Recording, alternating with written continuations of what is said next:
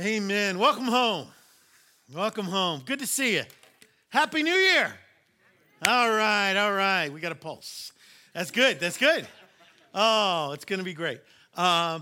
Kids may be dismissed for children's church if you're between the ages of 3 and 5th grade.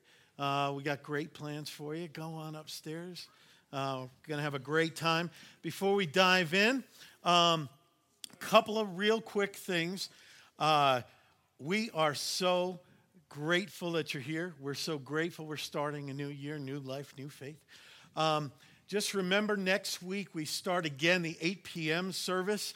We're going to need some seats next week as our college students start flooding back. So if that's convenient for you, come at 8 o'clock. You're always welcome at 10, but we're just trying to plan ahead. We have our college lunches starting next week, too. Most of the semester is starting to fill in really nice. But next week, we have an opening. We have somebody who's willing to help. If you want to partner with that person, I encourage you to sign up for next week. We do have a budget for this, so see me, see Matt, see Alita. She's right back there, and she'll tell you how we do it. But it's a wonderful time of feeding them and feeding Jesus, and full hearts, full stomachs. That's what we believe. So please, I'm going to pass this around. Sign up if you'd like to. Great. We are back in Acts, our Acts series. We've been going through verse by verse the book of Acts. We're going to be in chapter 8. If you have your Bibles with you, open it up to chapter 8. If you don't have a Bible, there's probably one under the seat in front of you. If you don't have one at home, feel free to take this one with you. We've got a lot of them walking out of here, and that's what we want. We're ordering more. We want one in every hand and every heart, and so do that. We're going to pick it up in verse 26 in a moment. We just concluded a 4-week study called Ornaments that take us through the Christmas season. But the truths in that are not limited to Christmas. So if you missed any of that, it is on our website, www.gunnisonbethany.com. All of our messages are there and on iTunes as well. So I encourage you to get a listen and get blessed, and God is doing great things. This morning, as we start the new year, to make sure it's not like every other year that we've ever had, that we can have a new year with a renewed faith and new lives, it's incredibly important that we see how aggressively, how intentionally that Jesus pursues us. Jesus pursues you. That he chases after us with a relentless, tireless love, that he never gives up, he never gives in, he never backs down, and we need to see our lives that way. In fact, Jesus told us as much in Luke 19:10. He said, "For the Son of Man came to seek and to save the lost," to chase after people who are far from him. And Romans 10:20, I love this, says, God has been found by those who did not seek me. I have shown myself to those who did not ask for me. God is intentional. God is chasing after us. The title of this message is Chasing God. And I think sometimes we get this twisted idea of God, this twisted theology that says that God is intentionally hiding himself.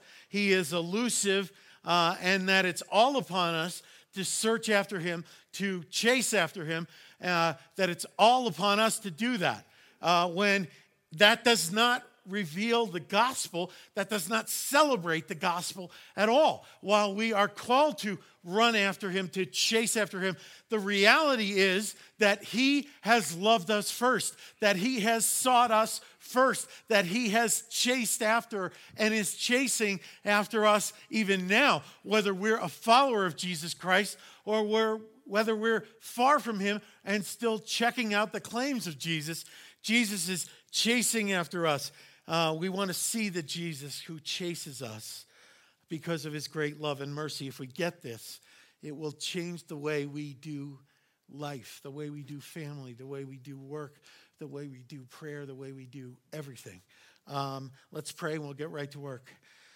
Father, so wonderful to be here in this place where there is life and truth and hope and your spirit, and we're together and you're here. And Lord, I would ask that you open our eyes and our ears and our hearts, and that you would so flood this place with your Holy Spirit that we would see you as we've never seen you before, that we would respond to you as we've never responded before.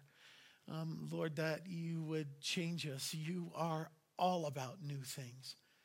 And as we start a new year, let us start it with a new and renewed relationship with you. Lord, I confess my sins before you. I wish they were not so many. And Lord, I thank you for your mercy and your grace. I pray against the enemy, his servants, their works and effects, and I pray for the Holy Spirit that Jesus would be lifted up and that we would see him only. And it's in his beautiful name we pray. Amen. Acts 8:26, that's where we're picking up. Great story. There's a lot here. We got a lot to cover, so we're going to try to move quickly. Verse 28, Philip and the Ethiopian eunuch is the title of the story. As I mentioned, the title of this message is Chasing God. Now, I want us to see that is not only explaining how we are to respond to God, but it describes what God is doing. He is chasing. He is chasing after us. Okay, Acts 8:26. And now an angel of the Lord said to Philip, and he said, "Rise and go toward the south to the land that goes down from Jerusalem to Gaza. This is a desert place." Now, when I first read this, I misread it as this is a dessert place. And I thought it was giving him directions to Cold Stone or something. That's a very cool passage. But it's not that. It's very different. God has something in mind here, and he's not exactly telling Philip what that is.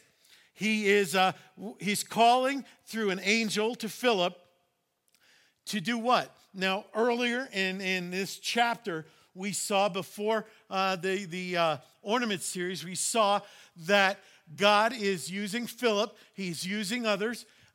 They are going to Samaria and Judea, all parts surrounding Jerusalem because of the persecution. And it's very exciting because we saw that through Philip and others, there is a revival breaking out in Samaria. Now, God is loving and saving and reaching people by the boatload. There is a huge revival that is rocking the city. And why is that such a surprise? Because the Jews looked down on the Samaritans. You know that many times when Jesus was telling a story and he wanted to use a shocking example, he would often use the Samaritans, the Good Samaritan, for example, because the Jews saw the Samaritans as half-breed loser wannabes. And they imagined that God would, just as they do, want nothing to do with these people. But in truth, we see that Jesus is chasing after people that the Jews thought Jesus would want nothing to do with. So what does that mean for us? What does that mean for us? Who are the people you're convinced that Jesus wants nothing to do with? They might be divorced. They might be addicted. They might be looking different than you. They might be nerds. They might be immigrants. They might be hippies. They might be whatever. Jesus is chasing after the people that we are sure in our high view of ourselves, in our sense of some kind of moral superiority, that he would want nothing to do with. And the truth is, Jesus wants everything to do with them. And in fact, is chasing after them. and he's chasing after you and me as well. So when we say, I don't want a church that is filled with fill in the blank, whatever that is for you, smelly people, poor people, racially different people, Democrats, whatever. Jesus does. And is chasing after them. Jesus wants them now. Philip has to leave this revival. God calls him away from the safe and prosperous and anointed and place where blessing is breaking out all over. He's chasing after a different people. And the angel gives Philip a very specific instruction. Now, why is he going? God is not saying why. He is just calling the play one step at a time. One step at a time. He's saying, get up off the couch right now and go to the road that goes from Jerusalem to Gaza. Now, there were two roads, in fact, that traveled from Jerusalem to Gaza. One was heavily traveled, and one was this wilderness back road, dirt road that was not very traveled, the road less traveled, if you will, that had no fast food along it, no rest stops. And he's calling Philip to go on this road. It is a desert place. He's calling him to do that, and he's not giving him the whole picture. And you know that sometimes the Holy Spirit will lay on your heart, will lay on your spirit to go to a place, or to go to a person. And we need to know that the place or the person Jesus calls us to always trumps our feeling for that place or that person. Always trumps. So when he lays it on our hearts, we're not to say, oh, that's just heartburn. I'm not going to do that. God would never call me to a place where I'm not happy to go. Jesus would never call me to a place where I would be uncomfortable. Oh, really? Really? How comfortable was the cross?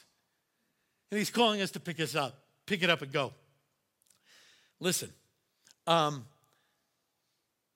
the place he is calling you to go, I don't know if that's Freshman Hall, your former friend's house, your ex's house, the poor side of town, the cold side of the bed, whatever that is, we go, even if we don't know why. He calls the plays one step at a time. Go here. He doesn't give Philip the next set of instructions. And where are we with that, right? Don't we want to know the whole game plan? Where's this whole thing going to end? How's this all going to play out? You're calling me to this new place. You're calling me to this new job. You're calling me to this new relationship. You're calling me to this new outreach.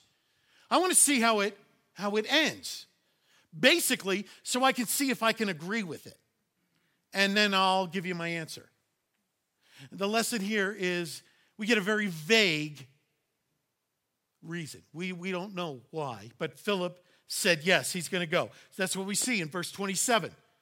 Verse 27, and he rose and he went. Philip is on his way. All he knows that God is leading, and that's good enough for Philip. Is that good enough for you and me? It needs to be, because that's how God works. That's how we walk by faith. Faithful to the first order. Now, God is not going to give the second order until Philip is faithful to the first. God is not going to give you the next step unless you're faithful to this step. And thy word is a lamp unto my feet and a light unto my path, but often it only illuminates the place where we put our foot down next. Because here's how we're wired. If he gives us the whole map, we'll follow that maybe and never check back with him. So he unfolds it step by step. He's leaving this big revival. I wonder why God is sending me here. I wonder what he's about to be up to. Maybe it's another city, another huge revival. Let's find out. Later in verse 27, here we go. And there was an Ethiopian, a eunuch, a court official of Candace, queen of the Ethiopians, who was in charge of all her treasure, he had come to Jerusalem to worship. God calls Philip to leave a revival that is blowing up the town of Samaria. Blowing it up for what? For one guy. For one person who does not yet know him. So precious and so valuable is the individual soul of a person that Jesus would call one of his most anointed evangelist followers to leave the many and go after the one. Just like Jesus. Just like Jesus. He'd leave the flock on the hillside to walk through the scrub brush to find those who don't know him, to find those who know him and have let life kind of get in between, and call them home. Call them home. You got to see the value. The value.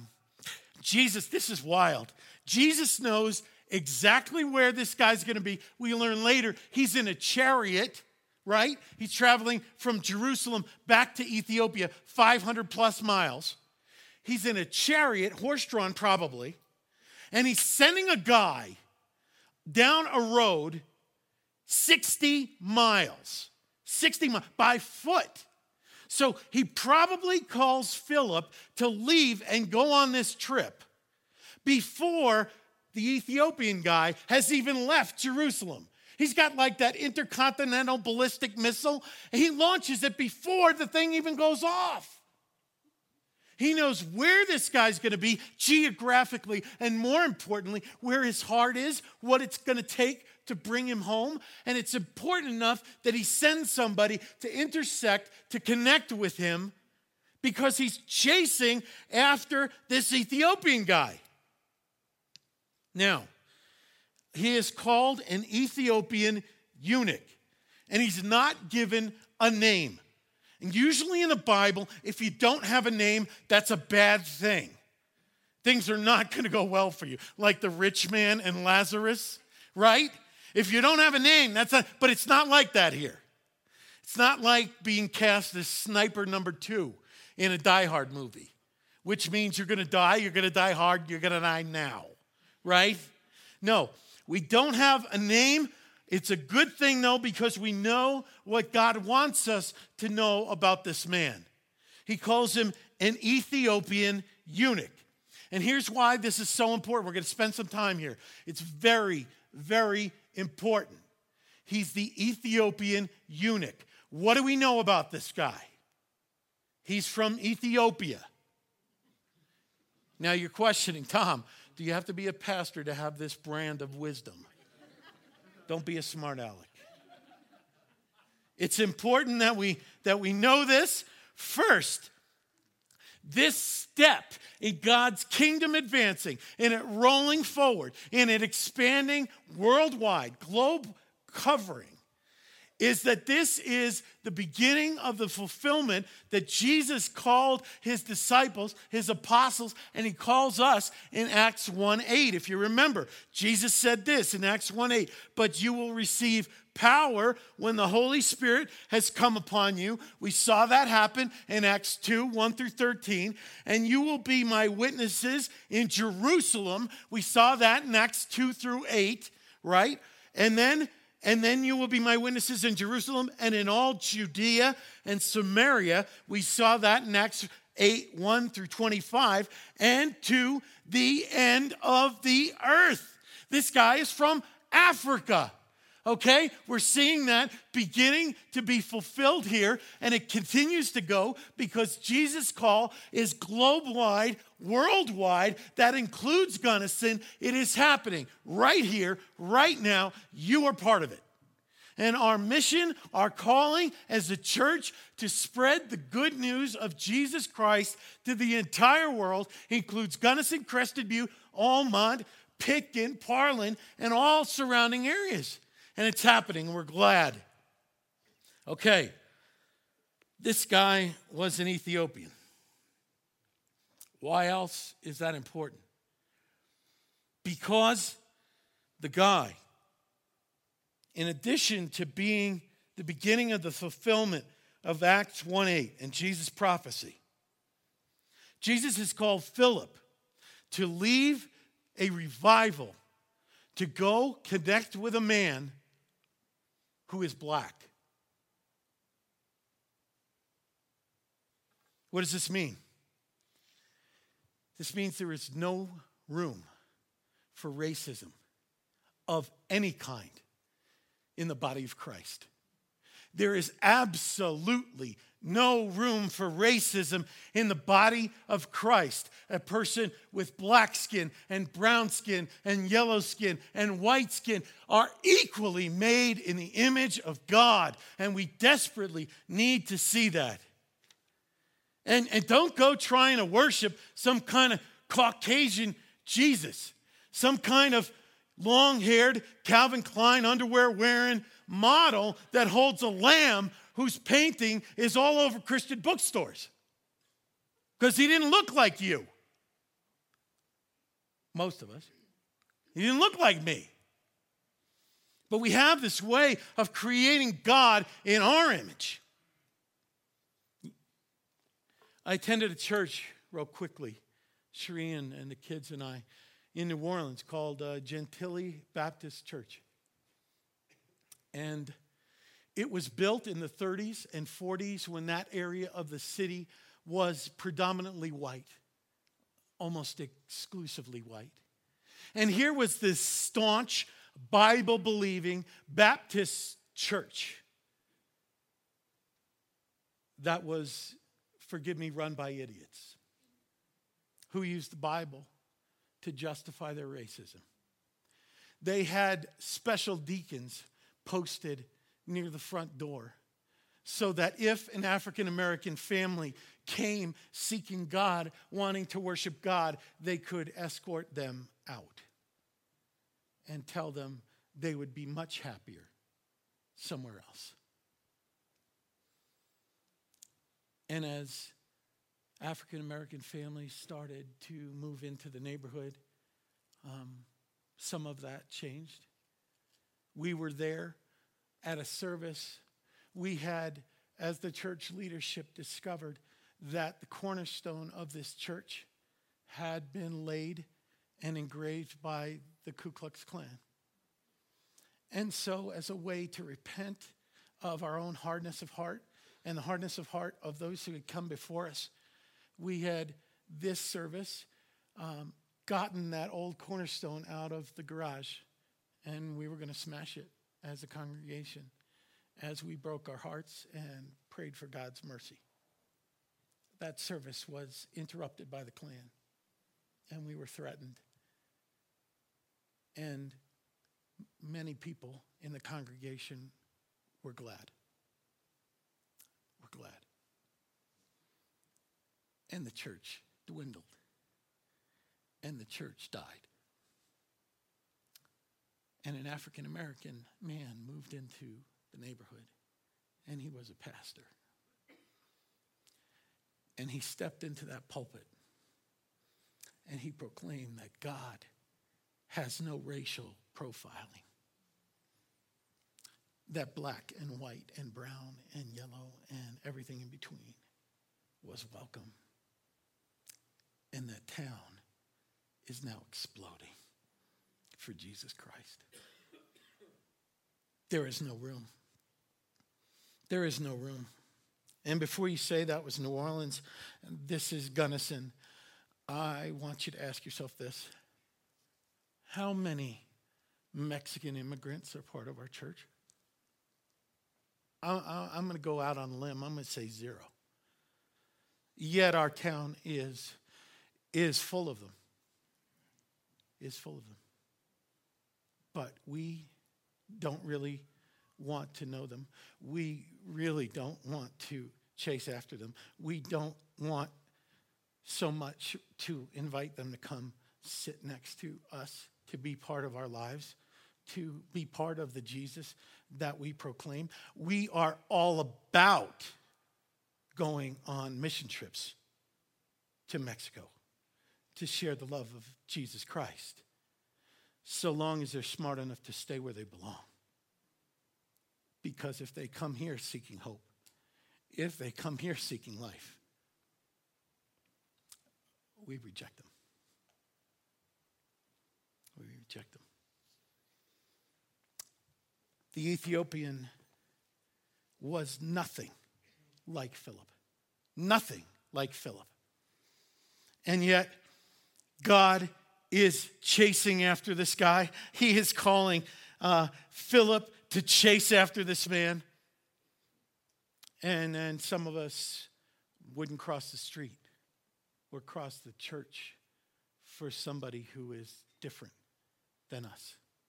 Some of us choose what church we attend based on being homogeneous. Based on being homogeneous. We have a man that I know and I love who attended here for 2 years. 2 years. We never intended to make this a college church. We meant to make this a place where people were open about being broken with sin and the only solution being Jesus Christ. And our call to share that good news with everybody in Gunnison, everybody at the college. It just so happens that the college students received this and resonated with this. And this man said to me, we're going somewhere else. And I said, is there something we could do different? He said, well, I'm kind of retirement age, and I just want to be with people that I have more in common with. That reflects many of our hearts, and it's tragic. Here's why. Because that shows absolutely no sense of what the kingdom of God looks like. The kingdom of God is as diverse as we can imagine. He is chasing after people that we find offensive. He is chasing after people of every socioeconomic stripe, of every nationality, of every brokenness.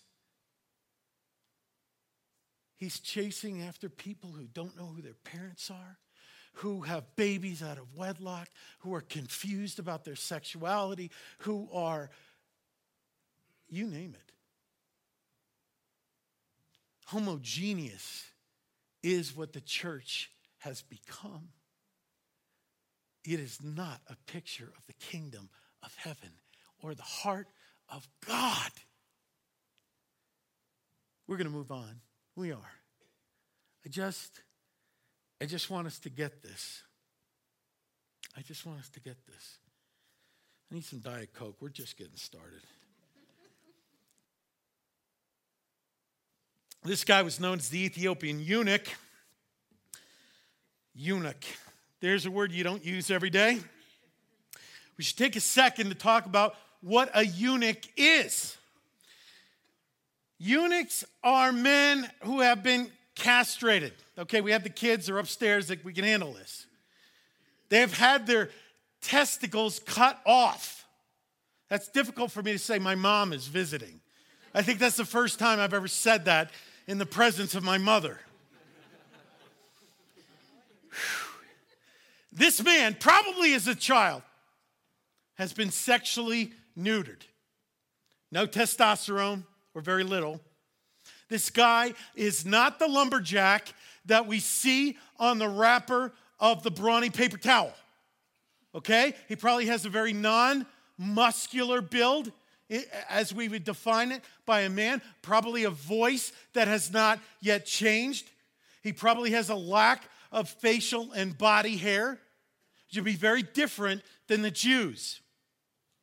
He did not look like a man's man. In biblical times, in this particular society, eunuchs were considered sexual minorities because of a prohibition, often in the Jewish faith, in Deuteronomy 23:1, that forbade them from participating fully in the worshiping community. So they were viewed, particularly by the Jews, as outcasts. And the eunuch finds himself on the margins of the mainstream, and Jesus is chasing after this guy. He says, you're not on the margins of my heart. You're not on the margins of my kingdom. You're not on the margins of my love, regardless of how people have treated you. Now, eunuchs, in a sense, were another gender. Not female, certainly, not male in the fullest sense of sexual manhood. I want you to picture him with the remote control. He's watching television. He's going, okay, let's see what's on. UFC Fight Night. No. Let's see what else. Oh, the scrapbooking channel. I don't think so. Let's see what else. Oh, the Chastity Bono story. That might be interesting. So I want us to picture this. Not allowed to worship, not allowed to grow up in the community he was born into. Very often they were made royal servants, particularly with a concubine or a harem, because they could be around these women, they could be around these royals, and there was no threat to the royal bloodline because they were neutered. Men could not completely relate to him. Women could not completely relate to him. He was marginalized, but Jesus could continually and completely relate to him. Even because of his sexuality, of lack thereof, and his expression of gender. Here is an important thing that we need to grasp. He is an important person in a position of authority. He is probably rich, and he is a sexual deviant, and Jesus is chasing after him. Jesus is chasing after someone who is sexually on the fringes. Jesus is chasing after him. Does your theology need to be reshaped to make room for that?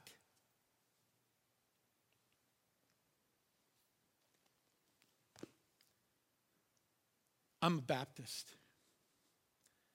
but I'm a Christian first. And I want to say, this may be for nobody here. This may be for somebody who listens to the podcast. Put down your protest sign and pick up your cross and go love that person until they know how much Jesus loves them. Jesus is chasing after somebody on the fringes. Verse 28. You're doing the math. You're saying, I'm never getting out of here. You will. And he was returning, seated in his chariot. He was reading the prophet of Isaiah. Jesus is so chasing after this man that he has given him a hunger for his word. Now, it's important to see he had a scroll with the Old Testament written on. These were not flying around. Not everybody owned this. God had given him a hunger for his word, and he has probably gone to great expense to buy this. It is across his lap. In the synagogue, there were not copies of the Old Testament under the seat in front of you. He did this. God had given him a hunger for his word. And verse 29, and the Spirit said to Philip. Now, the Spirit, God himself, has taken over, apparently giving that angel the rest of the day off. God is involved directly. And he says this, go over and join this chariot. Go over and join this chariot. Look at it. Look at it. God is calling the place, gives him the next call, and he says yes. This is an absolutely radical command. It's like saying, there's this car, you see it? It's going down to Michi. It's heading west. That's the guy. Go run after the car. Go run after the car. He's the one that I've sent you 60 miles to connect with so he can connect with me. Go do that. So what does he do? Verse 30. So Philip ran to him and heard him reading Isaiah the prophet, and he asked, do you understand what you are reading? Now this is awesome. Don't miss this, okay? He's saying, Philip, go get him. So Philip's running after a moving vehicle, okay? It's like, hey, dude, yeah, how's it going? What you reading? Looks like a Bible. That's not working out for you. What's God saying to you? What happens? What happens? He's led by the Holy Spirit. I want you to see this. Philip is running after this man because God has commanded him to run after this man. He is doing so being led by the Spirit of Jesus Christ. So Jesus is jogging next to a moving chariot. That's how bad he wants this guy home. And that's how bad he wants you home, whether you're a follower of his or not. So what happens? What happens? He runs, and it seems undignified. Some of you may be thinking, not my Jesus. Not my Jesus. He doesn't do undignified things like that. Oh, yeah, he does. He runs. He runs like the father who stands at the edge of the driveway waiting for his boy to come home. And when he sees the first glimpse of him, he hikes up his robe like no self-respecting elder person in that community would ever do, so that he can sprint to his boy and sweep him into his arms and say, welcome home. Welcome home. We have a God who's not hung up on being dignified. He's hung up on bringing you home. Verse 31. And he said, how can I understand? He says, do you understand what you're reading? He said, how can I understand unless someone guides me? And he invited Philip to come and sit with him. Get this picture. We have a brown man, Philip, sitting next to a black man, the Ethiopian eunuch, who is also sexually and gender challenged, as we would say. And they are sitting next to each other, talking about the word of God as equals. I won't talk to that person. They're not in my social group. They don't live in my neighborhood. What they do and what they're about is not what I do. It's not what I'm about. They're sitting together. They're breaking open the word. And look how God uses it. 32. Now the passage of the scripture he was reading was this. It's from Isaiah 53, 7 and 8. Like a sheep he was led to the slaughter, and like a lamb before its shearer is silent, so he opens not his mouth. In his humiliation justice was denied him. Who can describe his generation? For his life is taken away from the earth. Verse 35, and the eunuch said to Philip, about whom, I ask you, does the prophet say this? Who's he talking about? Is it talking about himself or about someone else? Who are we talking about here, Philip? Philip says, we're talking about Jesus. We're talking about Jesus. And he might have, it says, he began there, and Philip opened his mouth, and beginning with this scripture, he told him the good news about Jesus. Maybe he backed up a few verses to Isaiah 53, 4 through 6, and shared that with him. You see, he shared the good news of Jesus. He didn't give this guy a laundry list of all the things we need to do for God, all the things he needed to do for God, all the reasons why he was disqualified. He told him the good news about Jesus. Our message isn't behave. Our message is believe. Because when God moves in, he'll take care of the actions. He'll take care of the externals if the heart is right. The danger we move into is that we change our behaviors and we think that reflects our hearts, and it doesn't. Verse 4, he told of what Jesus had done for him. Surely he has borne our griefs and carried our sorrows, yet we esteemed him stricken, smitten by God, and afflicted. But he was wounded for our transgressions. He was crushed for our iniquities. Upon him was the chastisement that brought us peace. With his stripes we are healed. All we like sheep have gone astray. We have turned everyone to his own way, and and the Lord has laid upon him the iniquity of us all. What Jesus has done for him, what Jesus has done for us, Jesus came for him. He came for you. He lived the life he couldn't live. He lived the life you and I couldn't live. He died the death we deserved on the cross as our substitute in our place. He rose for our salvation. He died for our sins, and he reigns so that we might live in him and live rejoicing. That's Jesus. That's the good news. And Jesus is chasing after the Ethiopian eunuch and everyone here right now so that we can live in the reality of the good news and not the way we've jacked it up. And that we might rejoice. 36. We're bringing it home. This is like the home stretch. And as they were going along the road, they came to some water, and the eunuch said, "See, here is water." Smart guy. "What prevents me from being baptized?" He wants in 100%. He believes with all his heart. What prevents me from being baptized? Why would he ask that question? Because he was prevented from being a full part of the worshiping community in the temple because of his condition. What keeps me from being a Christian? What prevents me from being able to enter into full fellowship with the body of Christ and with Jesus? And the answer is, you're not prevented.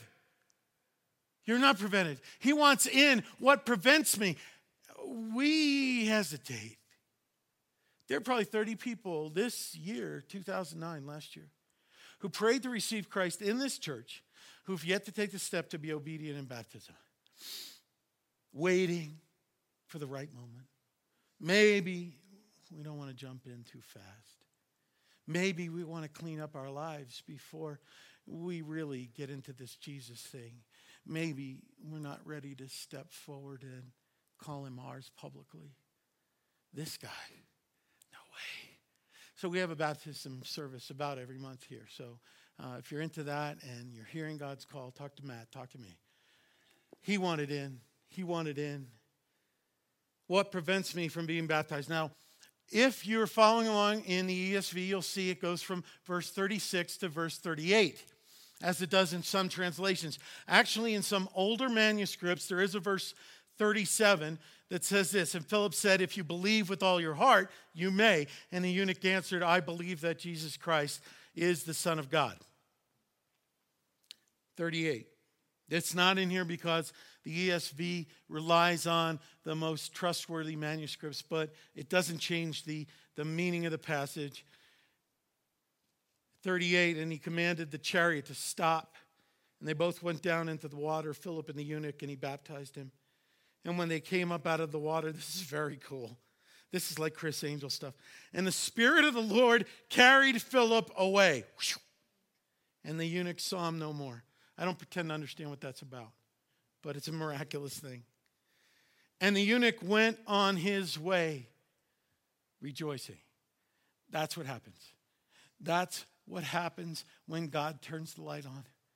He says, "I am Jesus, and I am life, and I am truth. I am forgiveness. I am eternal life. Come home." And he did. He went on his way rejoicing, and that's what happened to him. Now, we can't know for sure, but historical texts from the 2nd century that are non-biblical, these are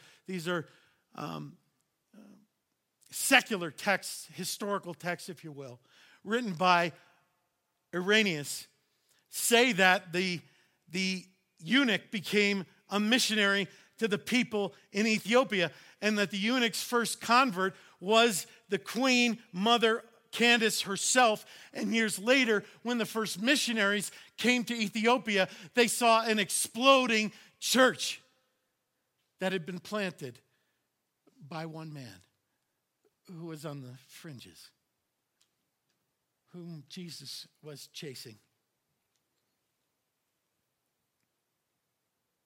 But Philip found himself at Azotus, and as he passed through, he preached the gospel to all the towns he came to, Caesarea.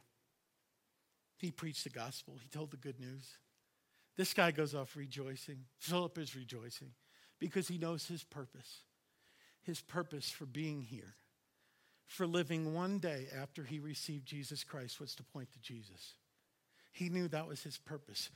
I know that is my purpose. At the college, at the foundation, at the church, at the city market, in my neighborhood, on my street, in my family, at a bar, at a restaurant. My job, my purpose is to point to Jesus. Our job, our purpose, if you're a Christian or you become one today, is to point to Jesus. That's what we do. We make much of him. That's what Philip did. And he's preaching the good news in Azotus and all the towns until he came to Caesarea. Because Jesus is chasing after those people too. Do you need to be loved? Do you need to be home? Do you need to know, follower of Jesus Christ, or person who is far from him, that Jesus is still chasing after you? Let's pray.